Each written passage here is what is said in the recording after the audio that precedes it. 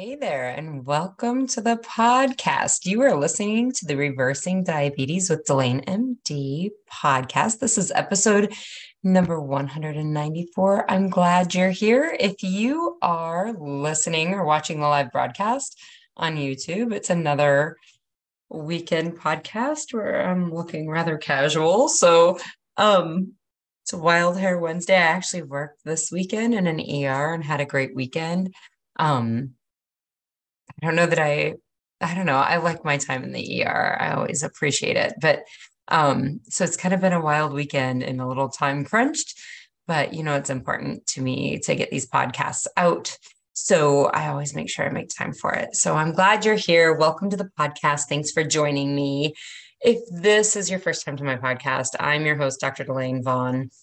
This podcast is for women who are not ready to let go of their longevity, their vitality, their vigor, their gumption. This is for women who know that life is a gift and we're not ready to start on a downward spiral of letting it go. Most of us realize when we get older that we might lose a little sharpness of the exuberance and the stamina that we had, but we're not ready to blunt it out entirely. And when we get a diagnosis like diabetes or prediabetes, it is a warning shot that threatens that gift that we've been given, and we want to stop it at all costs. The more we realize more we understand, I guess, about our type 2 diabetes, the more we realize that it's a process that really has to be reversed in order for us to maintain the spirit, the spunk, and the gumption that has always been us. This podcast is dedicated to strategies to help women do just that. So today we are going to talk about the second part of my journey. So I started a couple of weeks ago with a series of podcasts talking about kind of my journey with reversing I guess really getting in control of my health. I was pre-diabetic, didn't really understand insulin resistance and kind of what that meant. But definitely had a diagnosis of prediabetes and I was seeing my weight climb. And really, I had to come to grips with that and figure out how to get some help. I was in this place where I was just not ready to let go of my youth and my vitality and my vigor. I wasn't ready to quote unquote be old yet. And so I saw what was happening, that I was gaining weight and that my A1C was climbing and that I had this diagnosis of prediabetes and that meds were on the horizon and all of the complications that come with the meds and then with the diagnosis. And I wasn't ready to go there yet. So I had to figure out a way to do this. So I've got a series of 3 podcasts prepared. One was done. Today is the second part of that series. And it's kind of reviewing what led me to that, like how I made these changes, like what my experience was. Everybody's experience is different. Your experience certainly will be different as you make these changes. But I think that people have an expectation. I know I had an expectation. People have an expectation of what it's supposed to look like. I had an expectation of what it's supposed to look like, and it wasn't that way at all. And so I think hearing what other people experience, I think is really beneficial for all of us. So that is what we're going to talk about today. Before we get started, I always tell folks this. If you are on medications for your type 2 diabetes, please be careful as you start to make the changes that I recommend in these podcast episodes. You have been medicated because of the way you previously ate. When you change the way you eat, you'll need to change your medications. And if you don't, you might get really sick, like ending up in my ER or in the hospital, really, really ill, like could be deadly ill. So please do not make these changes without contacting your provider who has prescribed these medications. Have a clear way that they want you to communicate with them in order for you to share your blood sugars so that they can give you guidance on coming off of your medications. It is very important that you do this. So if you're on medications and you're starting to make these changes, please call your doctor's office or your provider's office and let them know what you're doing and ask them, how do you want me to send you my blood sugar readings so that you can help give me guidance on how to come off these meds? When people work with me in my group, I help them do this. I will look at their blood sugars and I will look at their med list and I will say, hold this, hold this, hold this, call your doctor in the morning. That's how we keep them safe. So, but if you're making these changes just based off this podcast and we don't work together, please be very careful as you start to make these changes. Please have a clear line of communication with your provider open so that you know how to contact them. All right, coming up, there will be. So many of you know, if you've listened to the podcast, I talk about many different things that cause or that worsen your insulin resistance and your diabetes. Everything from, yes, the food we eat. Yeah, there's I talk about sleep, I talk about exercise, I talk about meditation, I talk about all these different things. There's no amount of sleep you're going to do that's going to like not make Twinkies and Pop-Tarts be an issue, right? Like there's no amount of sleep you're going to do that means you can have a free-for-all on Twinkies and Pop-Tarts, okay? So understand, like, we talk about different things that will have an impact on your blood sugars, but the food is primarily the issue. But lots of women will fix the food thing and they still find this like low level insulin resistance, and their fasting blood sugars are still moderately elevated, just above that normal range, and they can't figure it out. So on April 24th, I'm super, super, super excited about this at 10 a.m. Central Time. I will be doing a class, a free class for anybody who wants to come. So if you want to come, sign up. Delane at Delane MD, send me a message. I'll get you signed up. This is for women with type 2 diabetes, but it is going to be a class in conjunction with a friend of mine, a close friend of mine. I actually go to her yoga class, and her and I we do meditation classes together. We go and learn about these things, but she's a certified yoga instructor, and she is going to come to this seminar. She's going to do the seminar for us. Both of us are going to talk. I'm going to talk about the insulin resistance component. I'm going to talk about the diabetes component. I'm going to talk about meditation and yoga and kind of how these stress management techniques benefit that. And then she's going to talk what she knows about it. And then she's going to teach us some basic meditation, breathwork, and yoga practices. So this is going to be awesome. I'm so excited. So again, April 24th. So that's, I think I have the time off. April, it is. It's next Monday. I'm like, I think this seems wrong. I'm trying to do math in my head and it doesn't work out.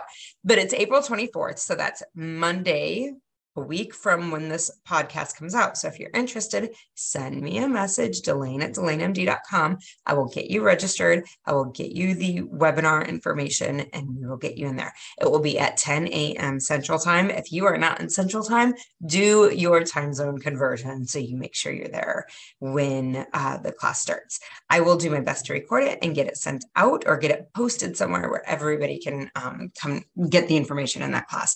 But this is going to be an awesome event. So I really hope if you're interested in this, make sure you get signed up. If you're going to send me a message about it, send it to Delane at DelaneMD, put in the subject line, diabetes and stress management. So I know that's what it's about. All right. Also, like I will post this on my Instagram page. I will post it on my Facebook page. If you do not follow me on Instagram or Facebook, please do. Delane MD. It's really straightforward. Just Delane MD. It's just like everything else. You can find me on Instagram. You can find me on Facebook there. Also, make sure you rate the podcast. If you're finding the information in this podcast helpful, the more people that rate the podcast, the more people this podcast gets put in front of so that they can get the same help. If you found benefit, if you're getting results, one, I want to hear about them. So send me an email and share them. I love that. But two, if you rate the podcast and review the podcast, others get to hear about this and get to have the same help that you've found in this podcast. So if you would do that for me, I would appreciate it. Okay, let's get started. So again, this is part 2 in the series about my journey kind of to optimizing my health and living a naturally healthy life. In episode, I think it was 192, I talked about kind of the frustration and even the fear and exacerbation I had with myself, trying to figure out this relationship between me and my food, right? The relationship I had with my food and with my body and with myself. So today I'm going to talk about the messy part. I'm going to talk about the part of learning to have my own back, of learning to always be on my side, no matter what. That was the most powerful lesson I've learned in all of this. And it is applied to all sorts of aspects of my life, from my personal life to my professional life, to my relationship with myself. And not only have I been able to apply it to all of these areas, but I've been able to see benefits and improvement in my life in all of these areas because I've learned to always be on my side. Okay. So I guess last time I talked about I ended up with this place where I was afraid. I was really, really afraid. The joke, I find it funny. I hope you find it funny. Looking back, I find it funny. I don't know that it was entertaining when I was going through it. but I was watching my health spiral away from me, spiral out of my control. I was watching my weight go up. I had taken an A1C and I was like proud. I was like, it's 5.7. It's fine. I think it was 5.7 or 5.6. It was somewhere in the mid-5 range. And I was like, I'm fine. It's not diabetic yet. I, of course, had been pre-diabetic with a gestational diabetes diagnosis. And I was just seeing all these things spinning out of my control, kind of knowing where I was going, right? Like, I'm a doctor. I know where this ends up. And I couldn't fix it. And so the joke, again, funny now, I don't know how funny it was then, but the joke was, I know what the medical community says. I know what the healthcare community says. I know what a doctor is going to say. I'm a doctor and it's not working. Eat less and move more was not working for me. I think there was one point where I was working out at the gym 90 to 120 minutes a day, 6 days a week. And I would like call these like super big gyms, these like fancy elite gyms. I can remember I made a phone call to one of them. I'm like, oh, I just need to get a trainer. A trainer's going to help me get this shit under control. Right. And so I called this gym and I was like, it was so expensive. And I was like, but I don't need help working out. I've always been somebody who works out. Like, that isn't the problem. The problem is I can't seem to stop eating M&Ms and Diet Cokes and chocolate cake and candy. That is my issue. It is not that I need to work out more. So I initially thought, I didn't know where. I was like, I need this weight off. I need to figure out how to stop eating these things. I know they're a problem. I feel horrible. My A1C is spinning up. My weight's spinning up. I don't know what to do. And I'm a doctor, so I can't even go to the healthcare providers and ask them for help because I know what they're going to say. So I started to realize that I needed something else. And I started Googling podcasts. I don't even know if I'd listened to a ton of podcasts before that time period because I can't remember what podcasts I listened to prior to listening to health and wellness podcasts or podcasts about medicine. But that's where I started because I did a lot of driving and I was like, oh, I can just listen to something and it can help me figure out how I need to fix this in my life. So I came across a podcast from a life coach, and she was a physician and she helped women physicians lose weight. And I started listening to it and I started implementing a lot of those changes. And I was like, oh, this is different. This is different than eat less, move more. This is different than anything I've ever heard. This talks about my relationship with food. This sounds like something I probably need to try. And so I went ahead and invested in that podcast, I invested in her coaching program. It was a 6-month coaching program. And I invested a lot of money, thousands of dollars into myself to do this. And I will tell you, I definitely got results. Like, I think I lost 15 pounds in the first probably 10 to 12 weeks. I'm going to talk a little bit kind of about what I expected it would be. And I'm really glad that I was with a coach because it wasn't what I expected it would be. And it was a new mindset for me to continue to fight for me, even when I wasn't seeing the results that I wanted to see. So again, in the first 6 to 10 weeks, I lost about 15 pounds, but I wanted to lose about 20 pounds.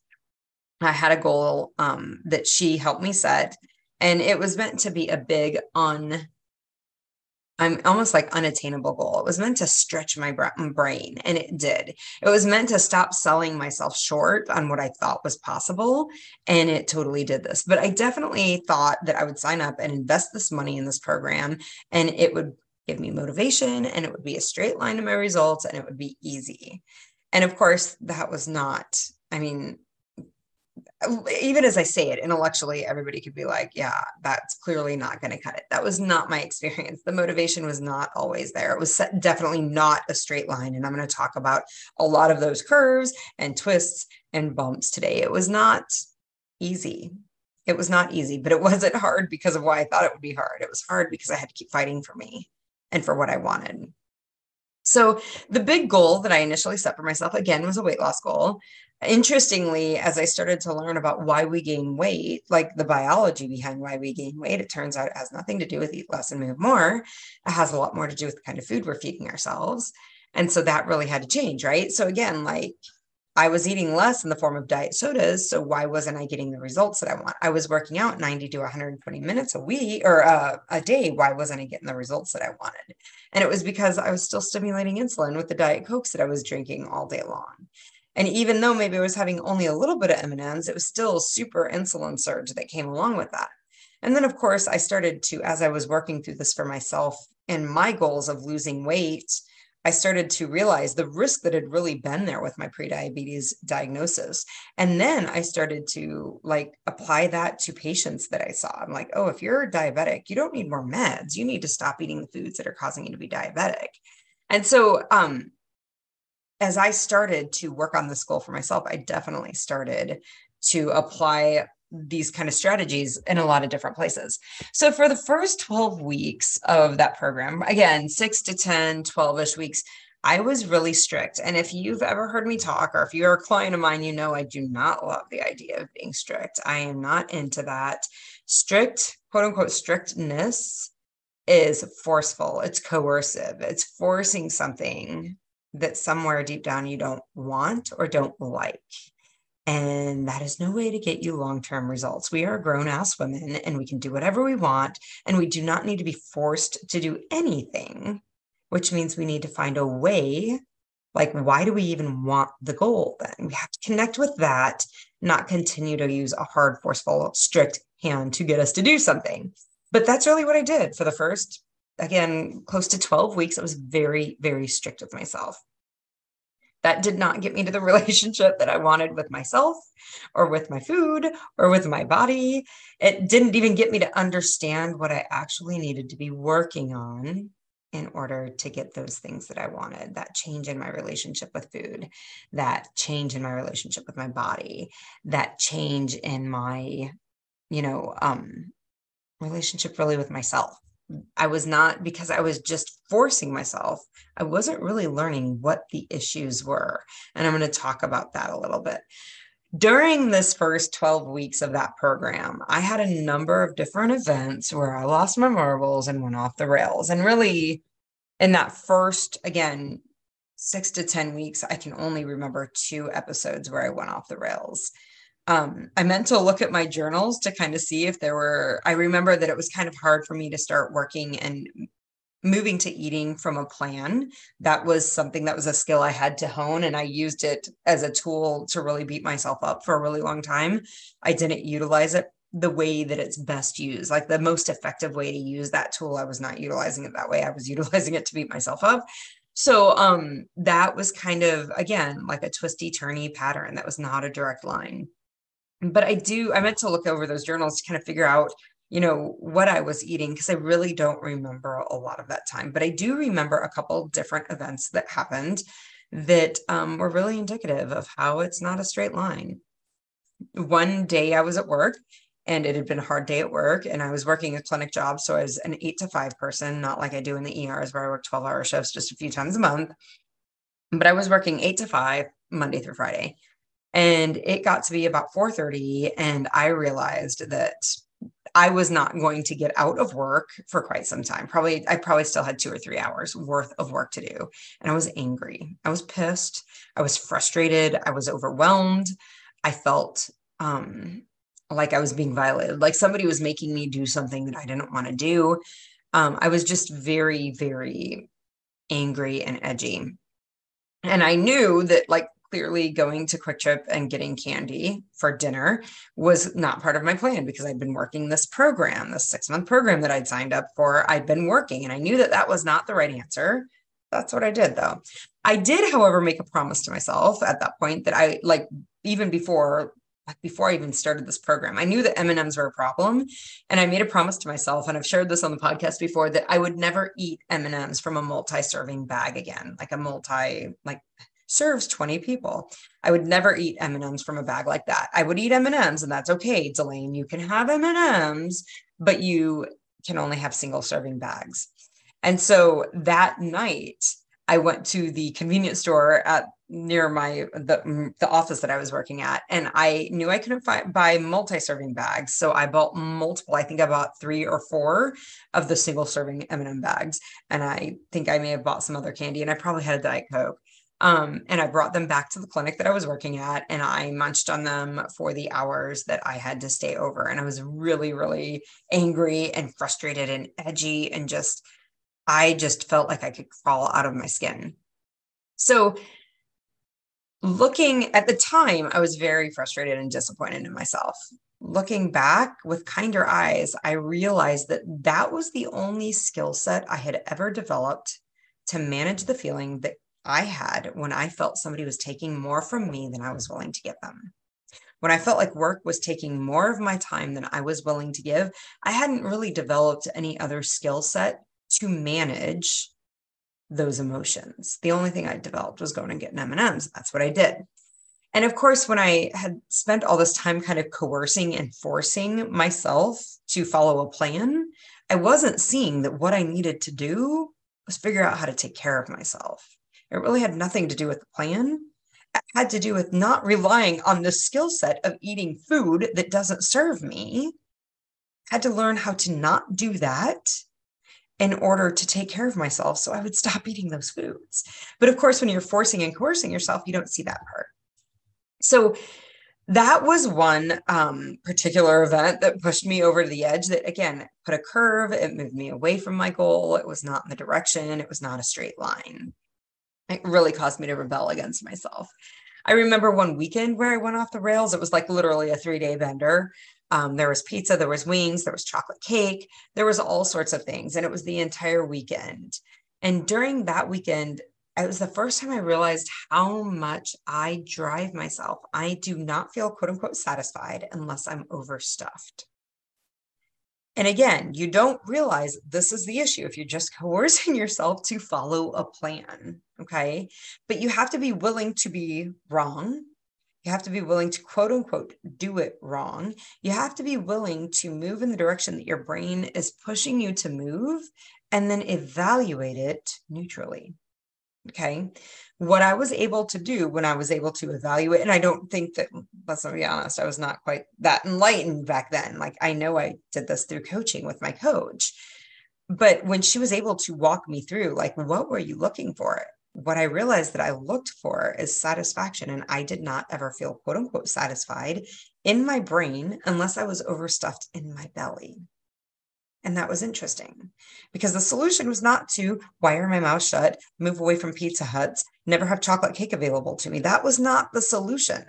The solution was, how do I create satisfaction in my life that doesn't have to do with food? Okay. These were the things I had to learn in this span of time. So I did that program, and then I realized, oh my gosh, this is life-changing work. This is what I want to do. I want to get the skill set of helping people make these lifelong changes, and I want to apply it to my patients. I want to have that skill set for my patients. I wanted at that point to start a coaching business, which I have.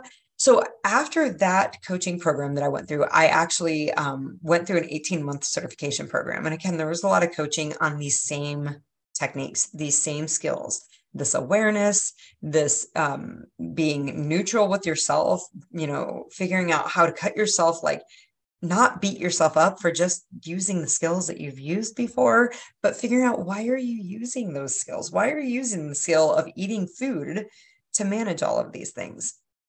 So, certainly I can look back on both of those events and see how they slowed my progress. And I can remember in the moment being very frustrated with them. And I know there were even examples. I'm sure if I look back at my journals, I can find multiple examples over the 5, 6, 7 years since I went through that initial program where I would have these similar situations. But what I had to learn, again, was not how to avoid those foods, but how to provide myself the self-care, the self-value, being on my own side, the self-love. How do I be compassionate and give myself the thing that I need so that I'm not looking at the food in order to create that? Clients often will ask me, like, is it this slow for everybody? Does everybody have this many curves, turns, or falling off the wagon or doing this? And of course, my resounding answer is like, I did. I totally did. Like lots of my clients do. And of course, the thing we need to do is not fix the eating, but we need to figure out these other things. And that is the information that's in those twists and curves, everything that's not the straight line. So I did after I've joined 2 programs to help me with my relationship with food and kind of my relationship with myself and having my own back and figuring out how to stop sabotaging myself. The second program I entered or I signed up for was actually after I did my own coach certification, and I had my own coaching program and everything. I had my own coaching business at that time. So I think this is a funny story. And I even found this one funny at the time. Unlike when I was stressed out and I'm like, what am I going to go to the doctors for? I am the doctor. That one I didn't find funny at the time, but this is funny. My children love bundt cakes. So there is this place, and I don't know if I assume it's a nationwide chain, but it's called Nothing Bundt Cakes. Very, very clever play on words. My children, my twins, love that place. And when they have a birthday, they always want bundt cakes. So for their birthday on this year that I signed up for the second program, they had bundt cakes because that's what they always get. But we don't just get bundt cakes, right? Like we get bundt cakes for everybody. So there's like giant cupcake looking things that are supposed to be single serving bundt cakes. I'm pretty sure they serve at least 2 people, maybe 3 or 4 people. They're pretty large. But we had bought some for everybody that was coming to celebrate their birthday. So there were a number left over. And so it was after their birthday party, and it was an evening, and I was consumed with the bundt cake. There's a particular red velvet one. They have chocolate chips in them. I was absolutely consumed with eating this bundt cake. And I had been looking at this other coach's program. I had been considering it. I'd like gotten the information. I had gotten the welcome video that talked about like, it was essentially their consult and, you know, what the program looks like, what it helps you fix, how much does it cost, what you can expect, all of the things. And I hadn't signed up for it yet. And as I was literally on my front porch and just sitting there consumed and thinking and ruminating and ruminating and ruminating about this bundt cake. And I finally decided, like, this is ridiculous. Life is too short to live like this. I'm not going to continue this process. I'm just going to sign up and finally get help for this. And so it was a $4,000 program that I signed up for. And so I called that bundt cake the most expensive bundt cake ever. That's what I thought of it as. And I would chuckle to myself. That's funny. And then I like stubbornly, obstinately would not eat the bundt cake because it was the most expensive bundt cake ever known to man.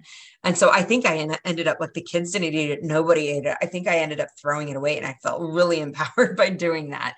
But the joke was that it was the most expensive bundt cake ever. That's what I thought of it in my brain. So I signed up for that program, and that program was I was in that program for 18 months. I really enjoyed that program, and I learned a ton. And I reached all of my goals, including my big goal that I had originally set years before. I finally reached that goal, and I learned to live pretty comfortably at that goal. There was an event that was kind of a turning point for me, and it was probably 15 months into that program, maybe 12 months. I'd been in the program for quite some time. And I remember I had been coached through a number of different really, really stressful situations, but it really just took some time for me to internalize it and make it mine and really start utilizing that skill of how do I take care of myself and not sabotage myself, not shoot myself in the foot. How do I take care of myself and be on my side? How do I do both? Because when I get frustrated, when I get overwhelmed with work, when I get down, when something impacts me emotionally and I turn to food, like maybe I feel better for a moment, but I sabotage my longer term goals. And I don't want to do that. So how do I take care of those emotions that I'm having and not sabotage myself? So there was an event that I had.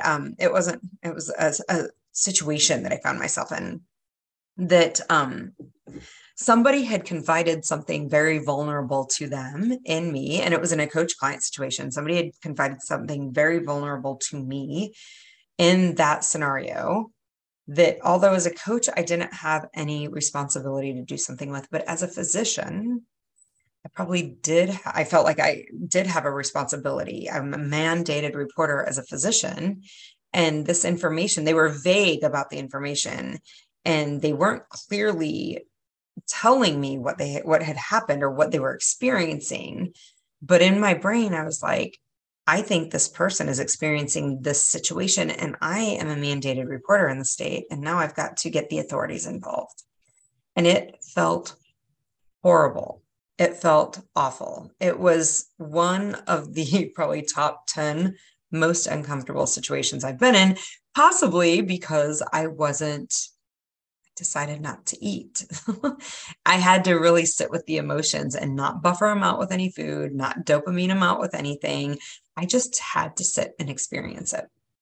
So I can remember walking up my stairs to my office and my brain being like, hey, baby girl, this one's rough. This is rough for you. You could definitely go eat some chocolate. You got a bag of it down there. You can sit there and polish that off today. This is a rough day. One of the roughest. Like, there's no reason you don't do this. Like, there's no reason not to do this. That situation was the first time that I saw what was happening. I was like, yeah, of course my brain's offering me chocolate. Like, this is how I've dealt with this all these years. It's not right. It's not wrong. It's just a skill set that I've honed and I can use if I want to. But I don't think today I'm going to do it, because it turns out I'm still going to have to deal with this situation. And I actually just don't want what comes with the bag of chocolate. It was very matter of fact. It was not berating. I was not arguing with myself. I wasn't angry with myself. And I was just kind of like, so I'm going to sit and feel cruddy right now. And that's how it's going to go. It was in that moment that I had the realization. I had the realization previously that the food doesn't fix the issue. But what I'd never realized until that moment is that there is going to be something unpleasant no matter what I do. If I deal with the chocolate, or if I eat the chocolate so I don't have the emotions, and that's how I deal with the emotions, I'm going to have the emotions of not seeing the results that I wanted on the scale. And I'm not going to like that. I might like the chocolate, but I'm not going to like the scale and what happens there. And if I don't eat the chocolate, I'm not going to like feeling the emotions that I have to feel, but I am going to like what happens on the scale. No matter what the decision was that I made, there was going to be something that I liked about it and something that I didn't like about it, right? This is the shit sandwich conversation, if you've ever heard me talk about this. No matter what decision you make, there's a flavor of shit sandwich that you're going to choke down. We're all going to choke it down. All the decisions have both. Most of the decisions have both. I really think all of them have both. There's going to be something that you like about it, and there's going to be something that you don't like about it. I guess in those situations that there's not a negative outcome, you're not having to struggle to make that decision. Like, that's how you know that it's not a problem, because you're not thinking about the decision. If it's a clear this way or that way, you're not having this conversation. Should I do it? Should I not do it? Should I do it? Should I not do it? Because you know, clearly this is the thing I should do. There's nothing bad about it. If you're having the back and forth, the volley of the food chatter, eat it, don't eat it, eat it, don't eat it, eat it, don't eat it. You need to recognize you're going to choke down a shit sandwich no matter what you do. If you eat it, you're going to have the negative outcome in your blood sugar or on the scale. And if you don't eat it, you're going to have the negative outcome of sitting with wanting it and not eating it. You're going to like what happens on your blood sugar and your scale. Okay. That is what I learned in that scenario. So the realization again that the food wasn't going to fix anything, that wasn't necessarily new. Okay. The food wasn't going to fix any of my emotions, and there was nothing wrong with that. Like, it's okay to sit and feel the emotions. Eating multiple bags of M&Ms when I was frustrated at work did not fix my frustration. Recognizing that I'd never learned any other skill for managing when somebody was encroaching on my personal space and time, like, of course, that's why I did it. That's the only skill I had. Learning and realizing that overstuffing myself didn't create satisfaction.